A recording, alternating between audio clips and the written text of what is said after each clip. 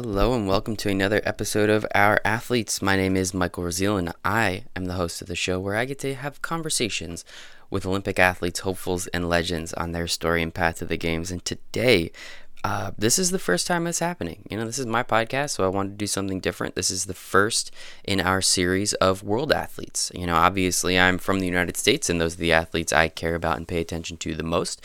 But I also realize that there are some other athletes out there that have incredible stories, and I just want to share those stories with all of you. So thank you so much for understanding and being appreciative. And, I'm very grateful that I had this opportunity. And the first athlete in our World Athlete series is Kennedy Uustinen.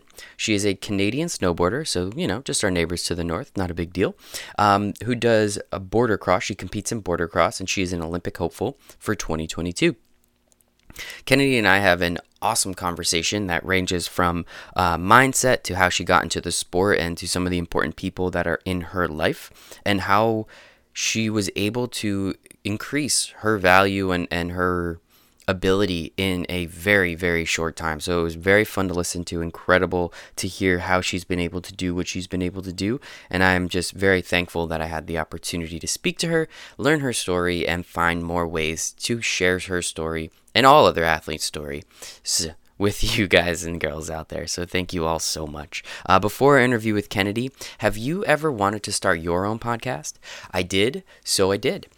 Through Rob's help at launchingpodcasts.com, I was able to learn everything from how to take my idea and turn it into my first 4 episodes and beyond.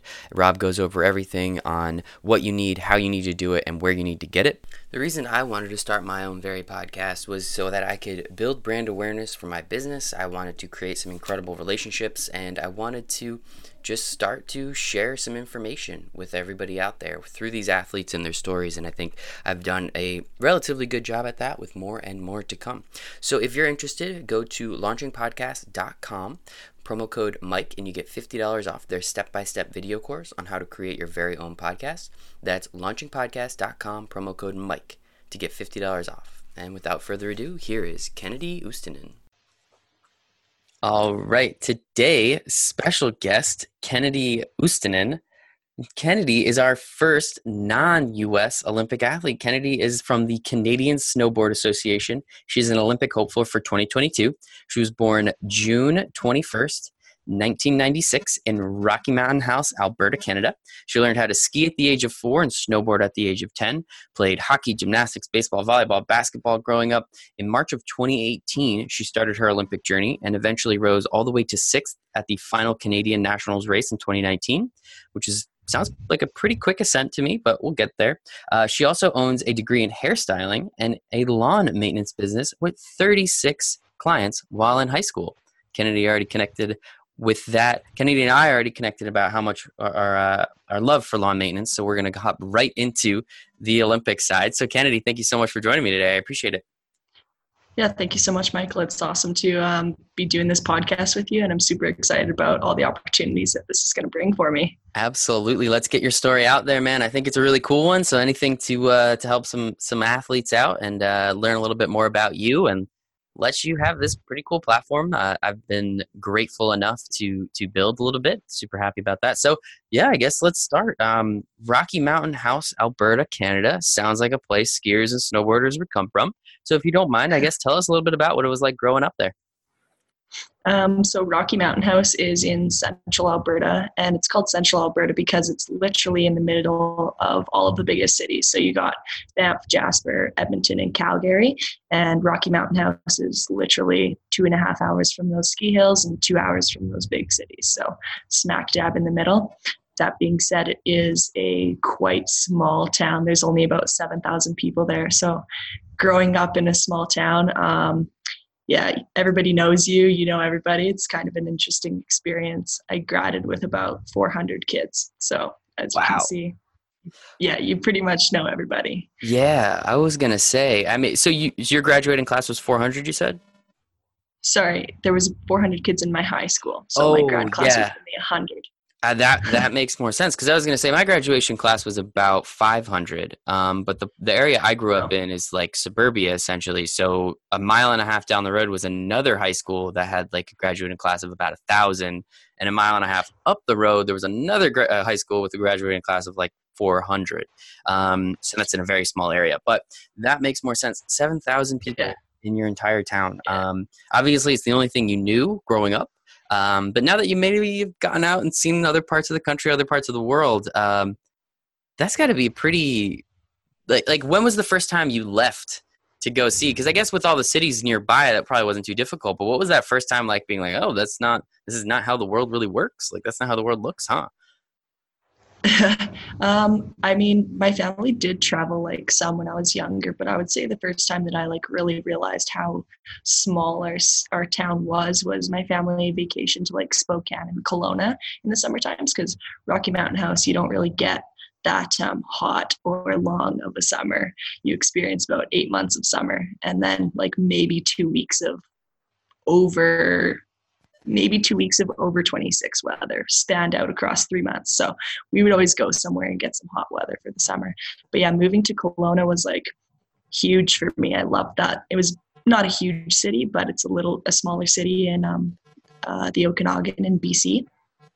And yeah, I loved it there. And I actually moved there when I turned 18 after graduating high school. And yeah, it was, I don't know, it was just good to like, yeah, see a bigger city and just realize, whoa, I came from somewhere super small. And I kind of already knew that because Rocky Mountain House is like a small oil town and a farming town. So very redneck, very hick. And yeah, just very Yeah, eye opening. I love it. I mean, there's nothing wrong with that. I have friends that love trucks, and man, more power to them. I got nothing against that. But yeah, definitely going to a new place, a new city, and just kind of seeing how other people live, and maybe how different it is, and maybe some of the things you like and don't like, I think is always a really eye-opening experience. I had that at one point in my life, and I thoroughly enjoyed it. So it was very, very cool. So you started skiing very young at 4, and then snowboarding a few years later. Where, and I guess why, was that transition made from skiing to snowboarding? I'm sure you do both of them still, but why? What was it about snowboarding that caught your attention at 10 years old? Um, well, the transition happened at age 10 because, my parents, they're a little bit older for how old I am. They just had us at a later age, which is totally cool and super fine. But in that time as well, because of when they were born, snowboarding was still like kind of had that stigma around it. Like it was that newer sport and, that negative stigma that was there like quite a few years ago. And so they were always like, no, no, no, you're not doing that. You're not doing that sport. And I just remember like begging them, like literally begging them for like years to let me switch. And yeah, then they finally let me. And I don't really know what about the sport was pulling me, but like I just always knew like there was something. I had to have 2 feet strapped to that board. I love it. I love it. That is, yeah. I mean, I'm not the best person to talk to about skiing or snowboarding. There's a whole reason behind it, but I think that that's super cool. And if something was calling you and you were able to finally, as you said, strap your 2 feet to the same piece of, I know it's not wood, but let's be a little facetious. I think that that's pretty important, and you were able to finally start doing that. It's really cool.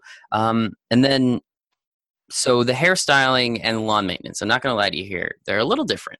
Just a little, not polar opposites, but a little different. I'm kind of curious, where did the love of lawn maintenance and hairstyling come from, and how do we combine that into one business? I'm really curious. That's where I think the pinnacle is. Well, they both cut things, so I mean, Nice. there's Okay. a connection. Already there. Already there. They don't have anything to do with each other.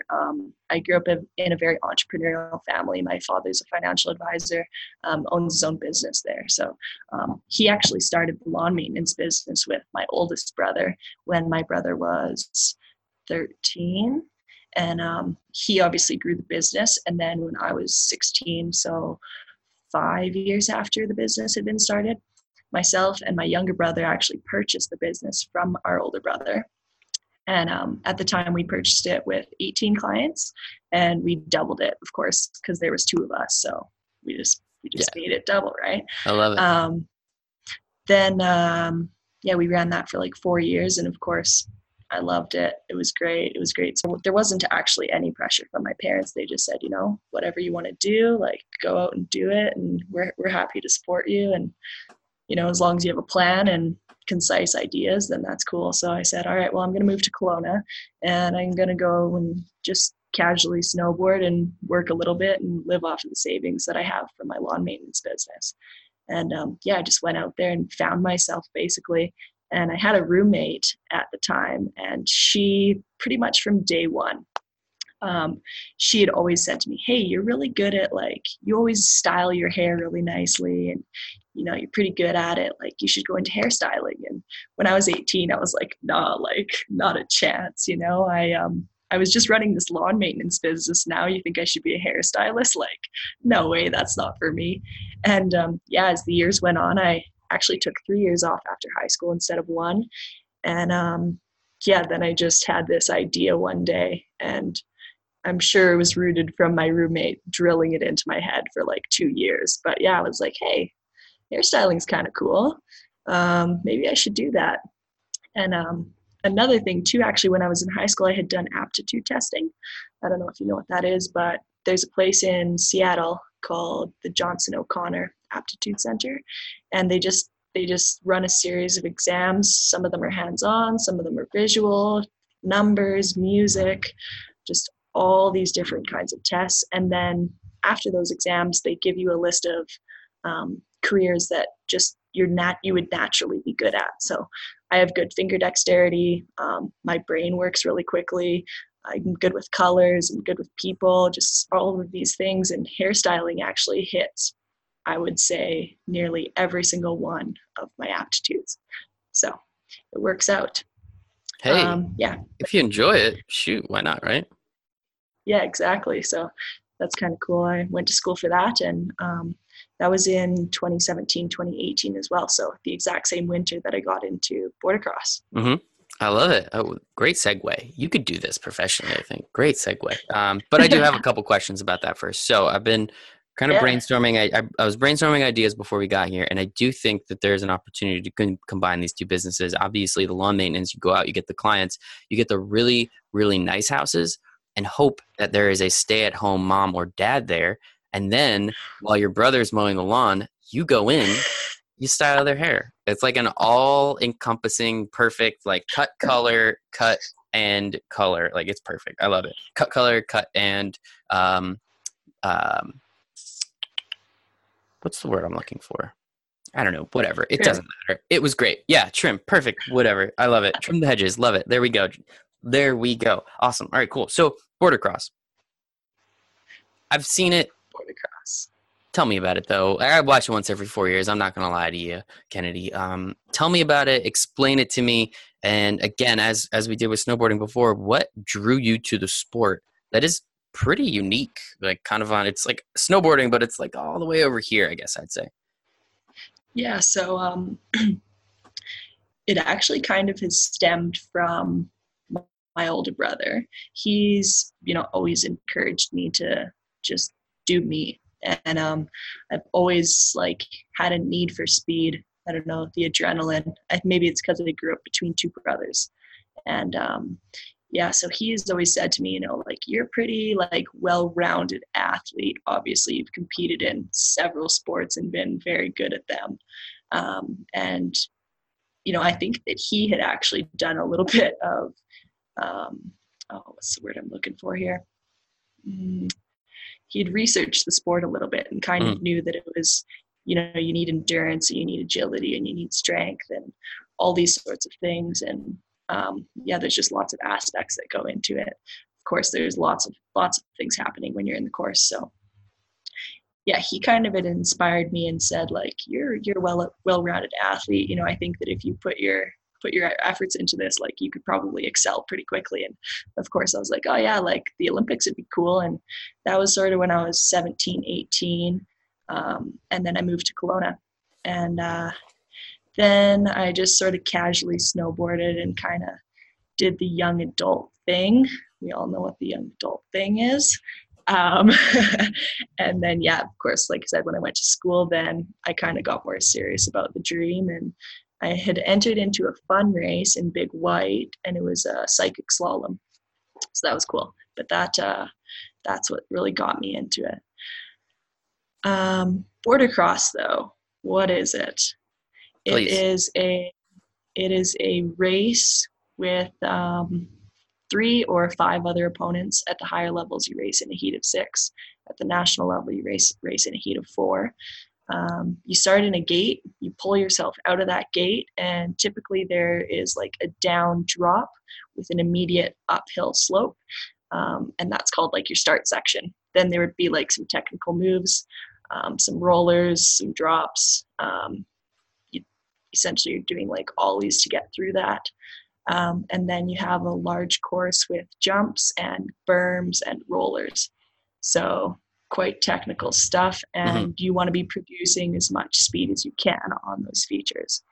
So as you go through the course, you gain speed.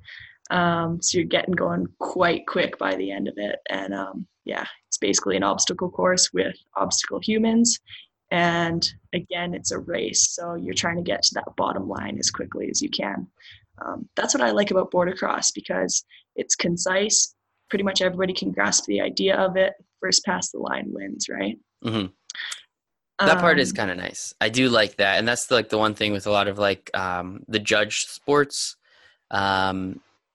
It's subjective. And I mean, I am a subjective person and I live like that. But when it comes to sports, it's no, I just want to know who won. Like in football and baseball, whoever scored more wins. Like this is something, it's a race.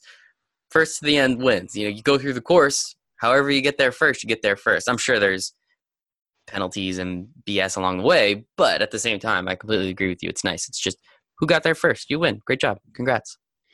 Yeah, that's what I've always said about the sport. It's really like crowd appealing, which the sport's so new that I don't actually think there is a large audience for it. But because of that aspect, I think that it has a lot of room to grow and expand. Absolutely. Yeah, I think it's super interesting. As I said, I only watch it once every 4 years, and it used to be in the X Games, and now if I'm not mistaken, it's not in the X Games anymore. So I don't even get to watch it once a year now. I only get to watch it once every 4 years. But yeah, I mean, I think it's super interesting, super cool, and it obviously has a lot of room to grow. So why not? Why not you be at the forefront of it, Kennedy? Why not? Yeah, that's basically what I've been saying. So love it, love it, love it. All right, cool. So let's talk about the race in March of 2018, which essentially started your Olympic journey. Tell me about. I mean, was this like just a little recreational race with some other people that are like, yeah, this sport sounds cool? Like, tell us a little bit more about that race. Like, you obviously told us why you got into it, but specifically about that race, who was there? What were you doing? And kind of at what point did it like really grab a hold of all of your attention? Yeah, so actually prior to that March race, I competed in a fun race with my buddies in January. And okay. Oh, the psychedelic rock and roll race. That was kind of the push. Yeah. Okay. I whooped their asses. Huh. Sorry, am I allowed to swear on this podcast? Whatever. It's just ass. That's not that big a deal. Whooped their asses, yeah. So they were like, oh, you're pretty, it's pretty cool. Why don't you do this? And I said, always thought about it. So at that point, I reached out to the head of BC Snowboard, and I'd known that there was a few like higher level races in Big White because I'd been there for 4 years and I had seen them. And so I just reached out and said like, hey, is there a race coming up and is there one that I can compete in? And how do I basically compete in that race? And she said, yep, there's a provincial series. You do need a coach. I'll reach out and see if I can find you one. So she found me a coach out of Smithers, BC. He was coming out with 4 or 5 athletes, and he took a chance on me, and it worked out. I actually placed first in that race, and like I said, it was a provincial series, so it was just age category. Unfortunately, there wasn't any girls my age. The girls I was competing against were there was a 19-year-old, 2 18-year-olds, and a 16-year-old, I believe. Mm-hmm. That being said, though, those girls have been competing in border cross for at least a year or two. So mm-hmm. That was kind of neat for me to go in there and get that initial experience at a provincial level. In that same week, that coach that I had told me that nationals were coming the next week. And he asked if I wanted to compete in it. And I was kind of like, am I allowed to? Like, don't you have to qualify or anything? And he was like, no, at this level, like anybody can enter into it. You just need to have a coach again. So the BC snowboard coach decided to take me on for that race. And yeah, it was good. I was very, very humbled. I came nearly dead last. But I did meet another coach, and he was out of Whistler, and he runs a private team. And the original coach from Smithers had told me that that coach could basically coach me to any level that I desired.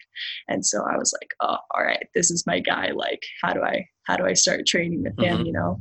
So I found his team on the internet, the interweb, and I sent a couple emails out, didn't really get a response after like a month and a half. And I was like, man, like, this is the guy, like, I just had this feeling like this is the guy that's like going to get me into this sport. And so I actually decided to just creep him on Facebook. And I actually sent him a Facebook message. And yeah, I basically just said, this is who I am. This is how long I've been snowboarding. I've been in border cross for 35 seconds now, but this is my goal. So can you take me on? And I can't remember how long it took to get a response, but essentially I heard back from him, and then heard from him once or twice over the summertime. And then it was about October, and I had started seeing a personal trainer because that's what he had recommended I do. And the snow season was approaching again, and I was kind of like, oh, like, I haven't heard from him. I don't know if I'm going to be on a team this year, like, not really sure what's happening. But I still kept my hopes high and was keen to race again the following season. And then, like, the first week of October, I got an email from him, and the subject line was Continental Team Cup update. And I was like, Continental Cup team update? Whoa, like, am I actually getting this email right now? It was so surreal. Like, I don't know. I was like speechless and just stood and looked at my phone for like 10 minutes. Um, but yeah, then I went to Austria with his team of coaches, and there were some of the best athletes in the world there. And I spent a month training. And yeah, then that brought me back to the North American tour, which was in 2019. That started in Panorama. And excuse me.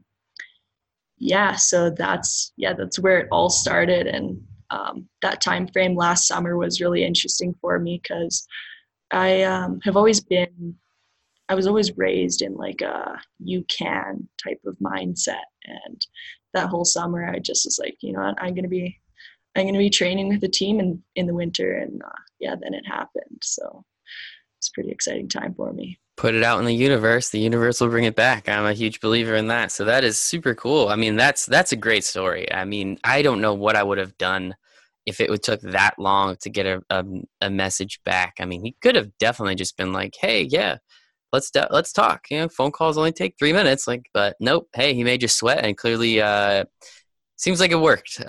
So I think that's really, really cool. What is his name? Can we give him a shout out? John Shelley. Thanks, John. We appreciate your help. That is fantastic. So, another question that I have for you around that, what what was his initial, like, so was that first email you got from him just like, "Hey, yeah, you're here," or was there a conversation? Like, how did that all work and happen? That he was just like, "Yeah, okay, cool, you can come on." Like, did he test you out, try out, anything like that? No, so basically that like first response that I got from him was kind of like very he didn't give me much, to be honest. Hmm. And so that's why in October I still was like, oh, like, I don't even know what's happening, because he had basically, like, the guy had never seen me ride.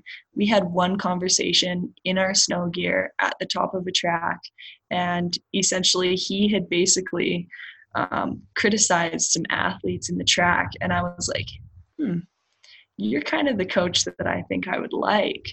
And yeah, so that initial message was more or less just like, all right, cool. Like, what kind of physical ability do you have?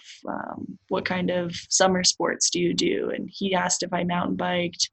I said no. And that's kind of just when he had just said, like, hey, if you're serious about this, like, make sure that you're training properly in the gym. And I was like, all right, cool. So then I was like, all right, I'm just going to go get a trainer and train in the gym. And then, I didn't really hear from him after that. And yeah, I just just hoped for the best. And he had said like that he was still winding up with his spring, I don't know. Oh God, what Hmm. am I looking for here? His invoicing. So he hadn't even started planning for the next season yet when I had reached out to him. So he didn't even have any information for me at that time. And then, yeah, then when I reached out to him like mid-season, he still was like, yeah, I don't really have a plan yet. And then, of course, I heard from him in October. But once he emailed me in October, we did have a phone conversation, and he basically said, like, I've never seen you ride before. I don't know where your level is at. This is what we're doing, and I've been thinking about you all summer. So you're more than welcome to come to Austria and train with us. Yeah, that was That's huge touching. for me. That's kind of nice. Like super cool. Yeah, so he basically was just like, haven't seen you ride. I don't really know where you're at, but if you have a fire inside of you for this sport, like I definitely recommend that you go to Europe. There's going to be the best athletes there. You'll definitely get a feel for what it's like. And yeah, he had given me another option because, of course, traveling from Canada all the way to Europe for a month wasn't exactly the cheapest thing to do for my first training camp. But he said that, if that was what I wanted to do, it would be well worth the money. So he did give me another option at the time, instead of going there, to go to Whistler in December and train with one of his coaches, just one-on-one. And looking back, that probably would have been a great option as well.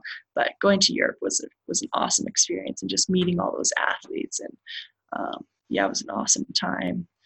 So Yeah, when spending time with other people doing something you love, I mean, you can just learn from them. You can see the mistakes and the successes that they have, but then also just the conversation around the sport.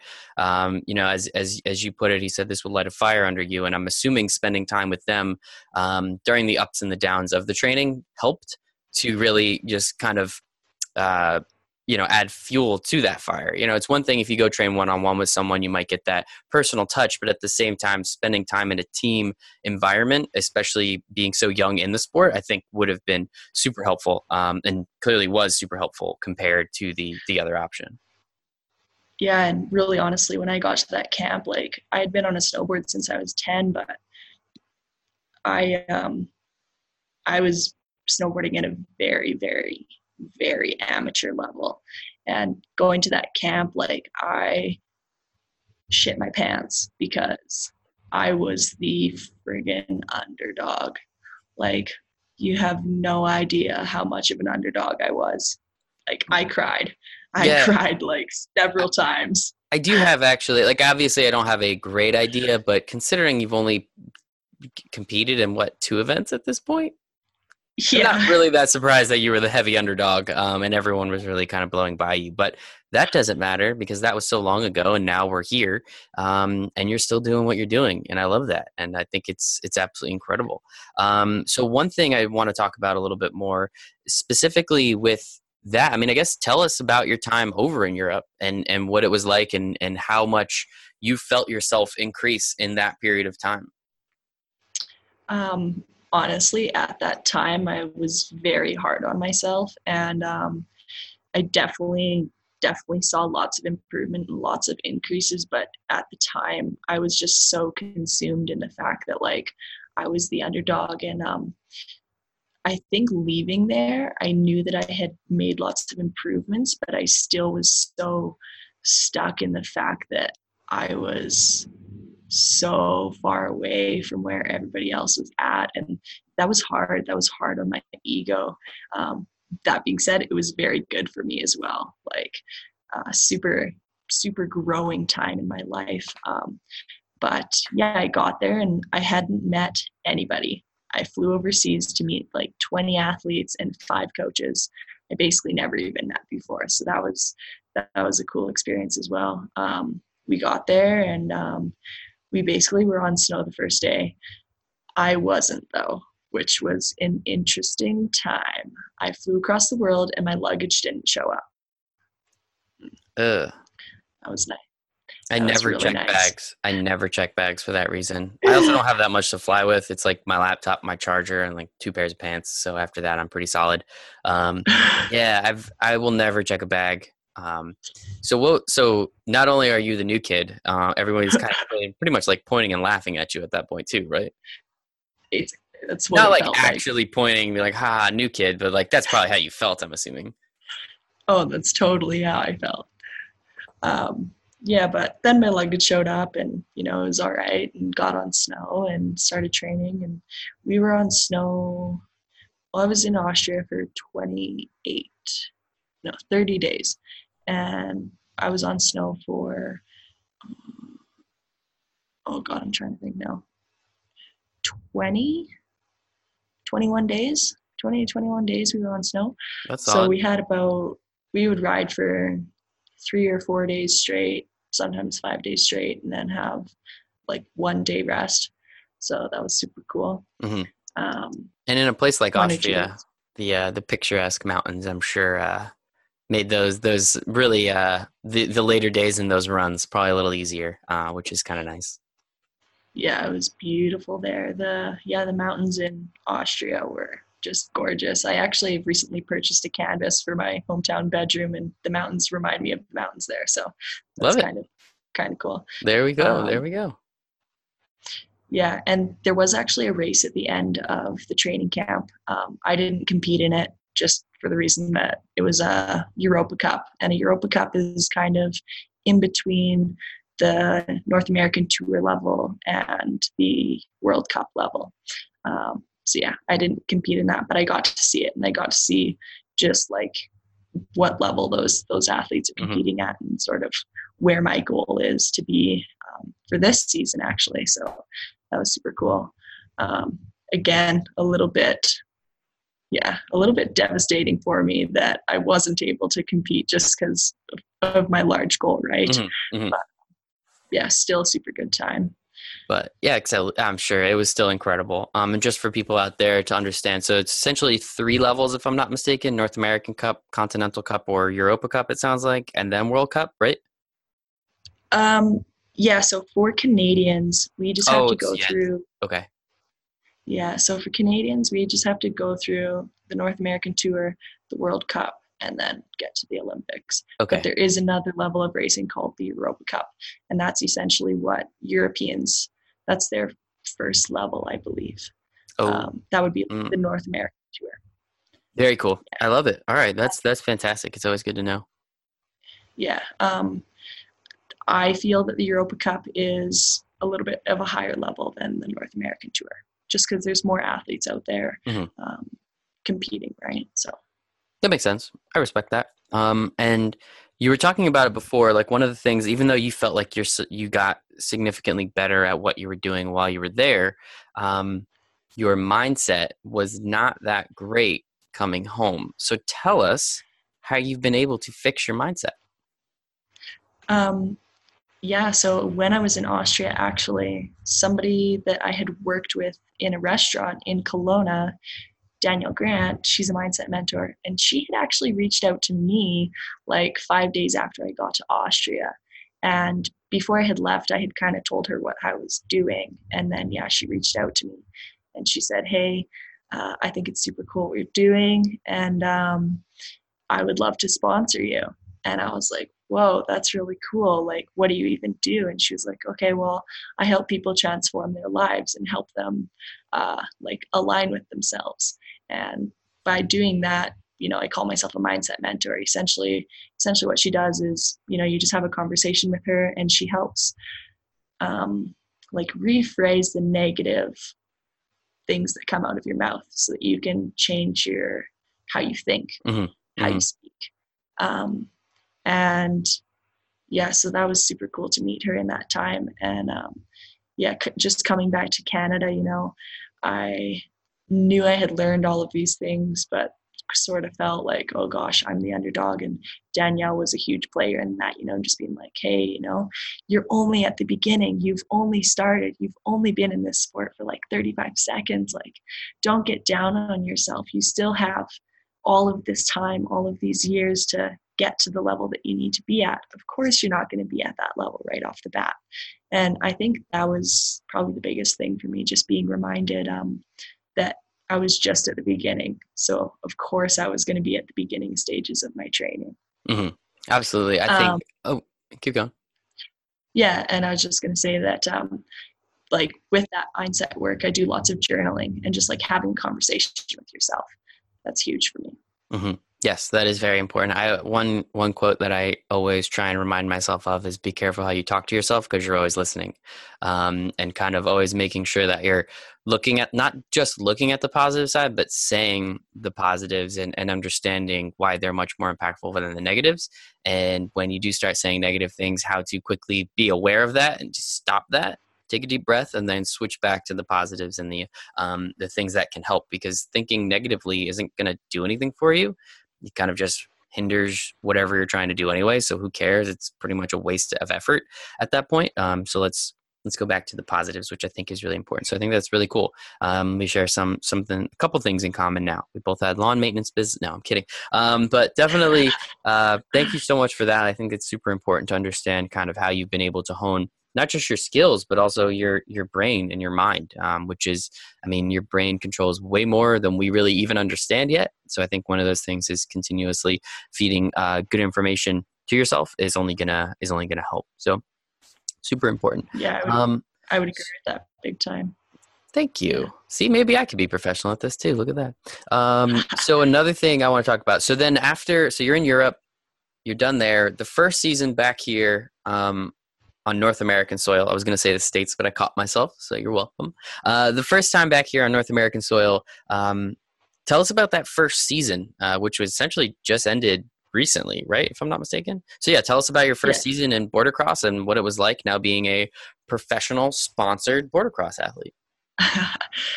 So the North American Tour started in Panorama, BC, and that race there was quite a few of the higher level athletes there.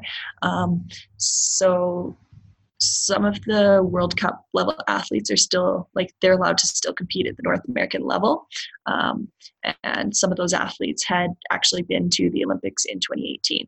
So it was cool to be on the same track as them. At that Panorama race, I had placed 40th out of 50 girls. So not last place. And of course I was, hoping for a better placement, but it didn't happen. And at that race, we actually stayed there for 2 weeks, and we got to train on that course after the race. So that was super cool to, sort of see where I was at right at the beginning of the camp, and then 2 weeks later, see where I was at again. And at that camp as well, I actually felt some major, major tough love from my coaches, just in regards to my goal. So, of course, again, another major, major growing moment for me. And yeah, having those coaches that are sitting there saying, we see you, we see what you're doing, we see what you want to do, and this is where we think, and this is where we know you have to go. And they just really pushed me, and that was super cool. After that, I went to Big White with some of I think there was five girls, and we actually went there and competed in a FIS race, which is just a race where you can get points for border cross, and that helps you with your ranking as well. And we spent 2 weeks on snow there. After that, we went to Quebec and Ontario, and we competed in 2 more races out there. That's part of the Speed Nation tour. And then after that, I went back to Big White while some of the other athletes went down to the States to compete. John Shelley has basically said to me, until you're ready to go out and win it all, there's no point in traveling and going to all of the races. You're better off to just go and snowboard and hone your skills and get better in that aspect. Because when you're paying thousands of dollars to go and compete in a race, or maybe not even compete in a race, if you're not qualifying to race in heats, then you're basically just sitting around and not doing anything, right? So I decided to go back to Big White and spend, how many weeks did I have on snow there? 8 or 9 weeks on snow. And I actually went out to Whistler and spent 2 days one-on-one with John. So that was super cool. And then, yeah, came back to Big White and competed in Canadian Nationals again. And that's where I placed sixth in this past season. So, yeah, Congratulations. That's awesome.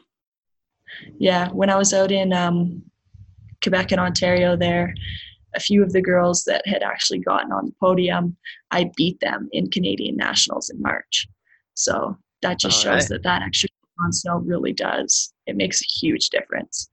Absolutely. That is awesome. Congratulations on that. I mean, progressing that much in one season. I mean, obviously the most difficult part is to get into the top five and then, move up from there. It's a logarithmic scale, whatever we want to call it. I think I said that right.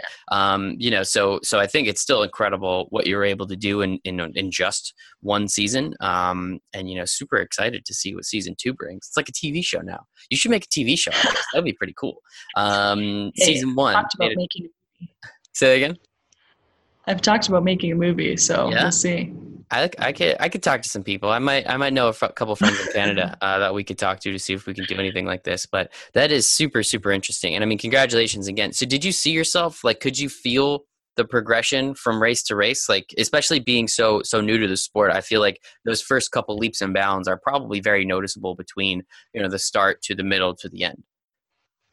I think that from like just seeing the very first race that I competed in was that provincial series. And then I did actually compete in Canadian Nationals back in 2018. And that's where I placed like second last. So one full year later, seeing where I was, I think that was the biggest like, holy cow, look what you did. You really focused on training for like 6 months, basically from November until March. And just seeing how big of an impact focused training makes was huge. I don't think that from race to race within my season I really felt that much of a difference or noticed that much of a difference. Again, just because I was still like in that mindset of like, okay, get better, focus on this. But that 1 year mark, amazing, super cool to see that progression. I love it. Congratulations. That is just so cool. And yeah, that's a good point. I forgot that you raced in Canadian Nationals the year before. But it's awesome that you progressed that much. And here we are now. He's talking to some random guy in New Jersey. You're halfway across the world. Let's talk about that a little bit now. You flew to Melbourne and you're going to be there for 4 months. You're down in Australia. What are you doing down there? 4 months is a long time. Yeah, so the Australian winter is in the south. There's 4 ski resorts here. The bigger ones are Perisher, Hotham, and Thredbo. So I'm in Hotham for the season. And there will actually be 2 border cross races here and then 1 in Thredbo as well. So I'll compete in all of those. And I showed up here on June 22nd, I guess. So the day after my birthday. Happy birthday to me. Super cool. Not bad. And I pretty much got on snow on the 23rd just to get out there, feel things out. And I've been on snow every day since I've been here. So that's super cool. And I'm just really honing all of those skills that I was taught and learned at the end of last season. And in about 2 weeks' time, I do have an Australian coach that I met in Austria, and he's going to come out and we'll spend some time on snow together, and then we'll head to Thredbo for the first race. Very cool. Yeah. Going all in, it looks like. So really kind of just throwing yourself. I mean, there's no other better way to do it, right? You just go. And clearly Austria was super impactful, not only for meeting your teammates and meeting some of the other women as well as the coaches. And but obviously when going out there, your mental or your mindset mentor reached out to you as well. Danielle or Daniela? I apologize. Danielle. Just Danielle. Okay, that's what I thought. So she reached out to you because you were going there. You met a coach, met some people. I mean, I just think that I don't believe. I don't like the cliche. Everything happens for a reason, but I think everything that happens has a reason, which is essentially the same thing, just not being as cliche, I guess. Which is, I think, super cool. So you're going to be out in Melbourne for 4 months, just rocking and rolling, and then when it's winter again, you're just going to come home. Oh man, I mean, I guess you like the snow. I'm not a fan of the snow, so that just sounds terrible to me. But it sounds like you're going to have a blast while you're out there. Yeah, I'm super excited to be in the snow again. And I didn't really have a summer when I was home in Rocky Mountain House for the 8 weeks there in the intramural period of coming back to the winter. But once the snow season ends here in Australia around mid-September, I do have plans to go and see some beaches. So I'll Very, get a little bit of sunshine. very well deserved. Where are the mountains in Australia? In New South Wales and Victoria. So that's like in the far south. Okay. Really? I would have never guessed. That's really interesting. Okay. Yeah, because And I know nothing about Australia, I'll be honest. yeah, so essentially you can just think about it like the poles of the earth, right? Canada's in the north, Mhm. Australia's in the south. So in the furthest south of Australia, there's actually snow. I assumed snow. I just didn't realize they had a bunch of mountains, big mountains out there. Which Okay, yeah. yeah, I know how the Earth works. Thanks, Kennedy. I appreciate it. No, I'm kidding. I kid. Well, I But mean, no. some people literally didn't know that Australia gets snow. Like when I was coming out here, so many of my friends were like, "You're going to Australia for the winter? What? They get snow there?" Yeah, they Okay. do. Well, all right. I'm not gonna make fun of your friends. You can do that. But definitely very, very cool. All right. So, couple last questions. One, 2022. You're shooting for gold. I respect the heck out of that. So, Kennedy Uustinen, gold medalist 2022, has a pretty cool ring to it. I'm not going to lie, kind of rooting for you to get second, only because some of the USA athletes could develop pretty good relationships with them. But if you come in first, I'm not going to be angry. But if you can actually explain, how does the qualification process work for the game? So you're on the NORAM tour currently. Obviously, you have to make it up to the World Cup, correct? To then, is it a point qualification? Is it top so many from the country? How exactly does that work, and how do you get into the running to potentially win the gold medal in 2022?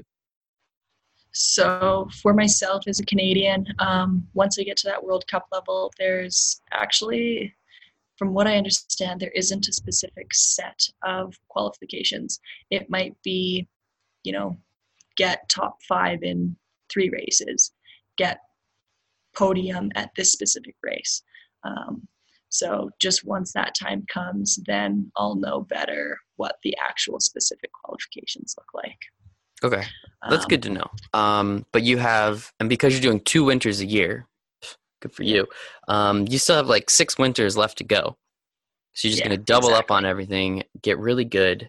Do you have any do you know is a goal for you to be on the World Cup by next year, or is that kind of a little more lofty? Because I mean, if you already finished second place in Canadian Nationals, or sixth place, I apologize. How much further do you need to go to qualify for the World Cup tour? So there's 2 ways to get to the World Cup level. Either one, you're on the Canadian nationals team, which I am not yet, um, or if you like average podium all of your North American races, then the Canadian Association will recognize you as a high enough performing athlete, and they'll give you your own spot at the World Cup level, and that spot is basically your name. Um, which is super cool. Nobody can take that away from you. No, So that's my goal. So, we can give you new um, ones though, which is kind of fun. Or we can start saying things a little different, but it is what it is. Um, is it windy in your house by any chance? it's I windy outside. Oh, Yes, okay. I was gonna like say I hear a little bit of a whistle. I was like, oh my goodness, that sounds like winter. I mean, it's like 80, 90 degrees outside right now, so I'm really glad that I don't hear any of that stuff. But that is fantastic. All right, cool. So 2022 gold medalist Kennedy Houstinen, love it. Last question that I have for you, Kennedy. What is your post-career? Obviously, you're going to be doing snowboard cross for a very long time. There's an athlete on the USA team that I've spoken with and developed a relationship with, and she's going to be in her mid 30s by 2022, and she's like, I might even go for 2026. Like, that's awesome. Keep going, but at some point, it does come to an end, unfortunately. So I'm just curious: is there something else? I know we already spoke about a business, so hopefully no one takes that from us already. The half lawn care, half hair care. But what would you have any goals or anything in the future that you're looking to potentially get into after you are finished with your snowboard cross career? yeah, I actually do some social media strategy work for my dad's business, which is through Asante Wealth Management. Hmm. And I think that wealth management is actually super important, and lots of athletes don't really talk about it for the reason that, funding can be tough for us at times. But coming from that background, I know how important it is to secure a future for ourselves, for everybody, really.